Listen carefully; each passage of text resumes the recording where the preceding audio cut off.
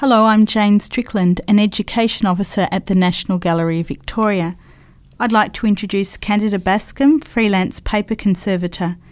Candida is working on Primitive, the largest work in the current Howard Arkley exhibition.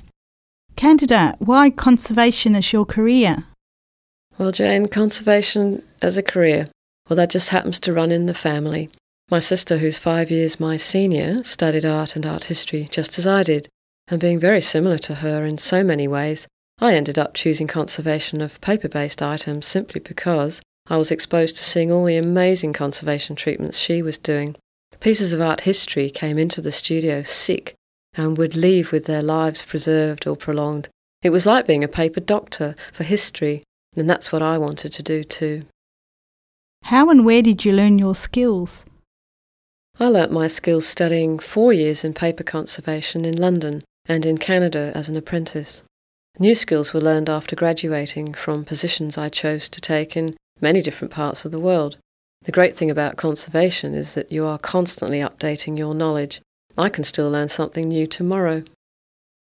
What type of tasks do you complete in your working day? Our working days, well, they may vary hugely. I may be doing just purely treatment of paper-based art. Other days I may be writing condition reports or treatment proposals or invoices. Sometimes I'm out delivering and collecting works, and other days I'll be consulting with clients. My working day is always different from the next. You are currently treating a spray-painted work on paper by Howard Arkley, Primitive, from 1981. What condition was this enormous work in when you first saw it? When I first saw Howard Arkley's spray-painted work Primitive, I had trouble even visualising the picture as a whole, since all 19 sheets were placed on top of each other. They were stuck together with masking tape, which seemed to be everywhere, and many sheets were torn in half, and some of them had been stuck back together again with even more tapes. Pieces were missing, and some sections were crumpled and creased, and they were all very dirty. Why did you need to remove the masking tape? A masking tape is made up of very poor quality materials, which in time will cause the paper to discolour severely. How have you repaired the crumpled paper?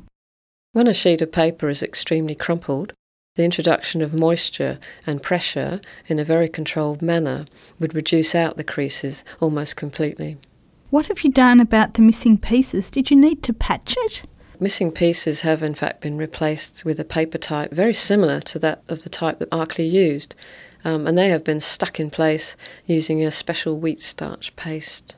How will we display the work to protect it during the exhibition? To avoid the artwork becoming too big, we had to join 4 sheets at a time together to make a total of 5 panels, and each panel has then been mounted down onto a stretcher so you can see all the edges, and a Perspex box has then been fitted over the front.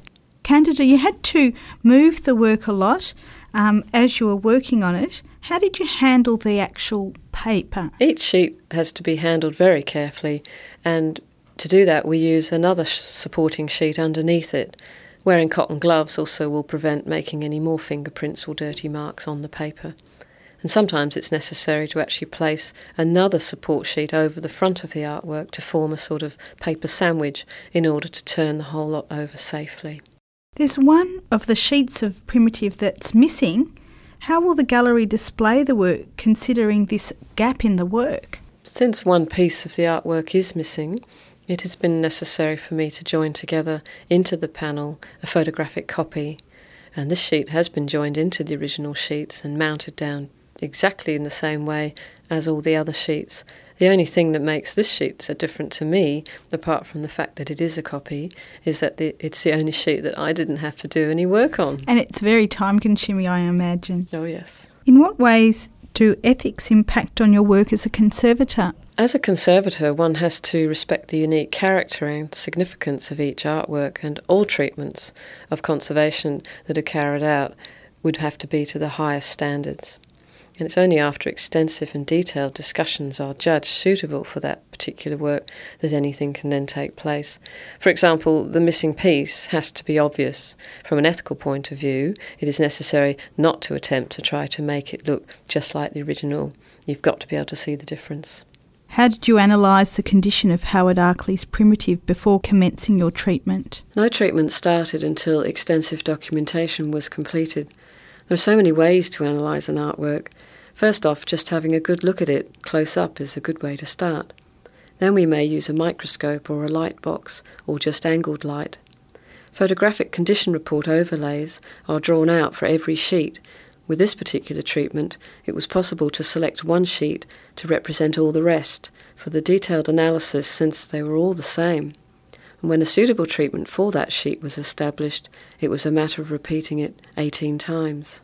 After the Howard Arkley exhibition, primitive will be stored in a Perspex box attached to a handling frame and kept in the dark on a wire sliding screen. Smaller works on paper are kept at the National Gallery in Solander boxes in acid-free mounts, covered in mylar film or glassine.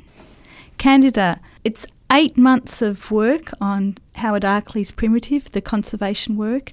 It's got to be great to see it up in the exhibition, and I'd like to thank you so much for your time today. Thank you, Jane, and I'm looking forward to seeing it on the wall too.